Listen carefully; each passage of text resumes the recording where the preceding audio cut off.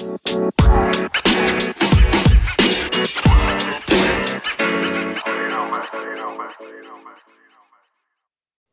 is Dr. David Schein, and welcome to Business Law 101.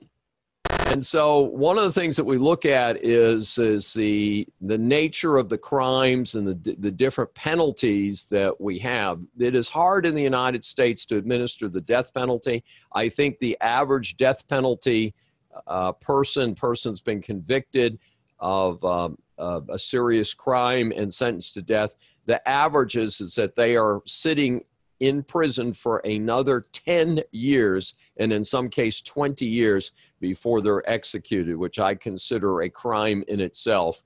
And there's a saying, justice delayed is justice forgone. And I think it's important that our criminal justice system work more efficiently. Imprisonment, obviously, is something that happens to many criminal defendants who are found guilty.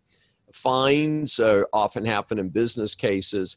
Politicians involved, they can be removed from office. Somebody can be disqualified from office. All of these punishments can be put in different batches.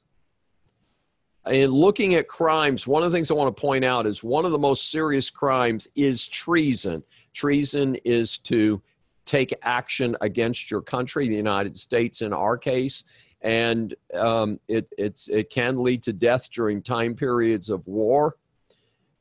Felonies are serious crimes that involve prison time for 1 year or more. Misdemeanors are less than felonies. And then sometimes you have what are called petty offenses or public torts.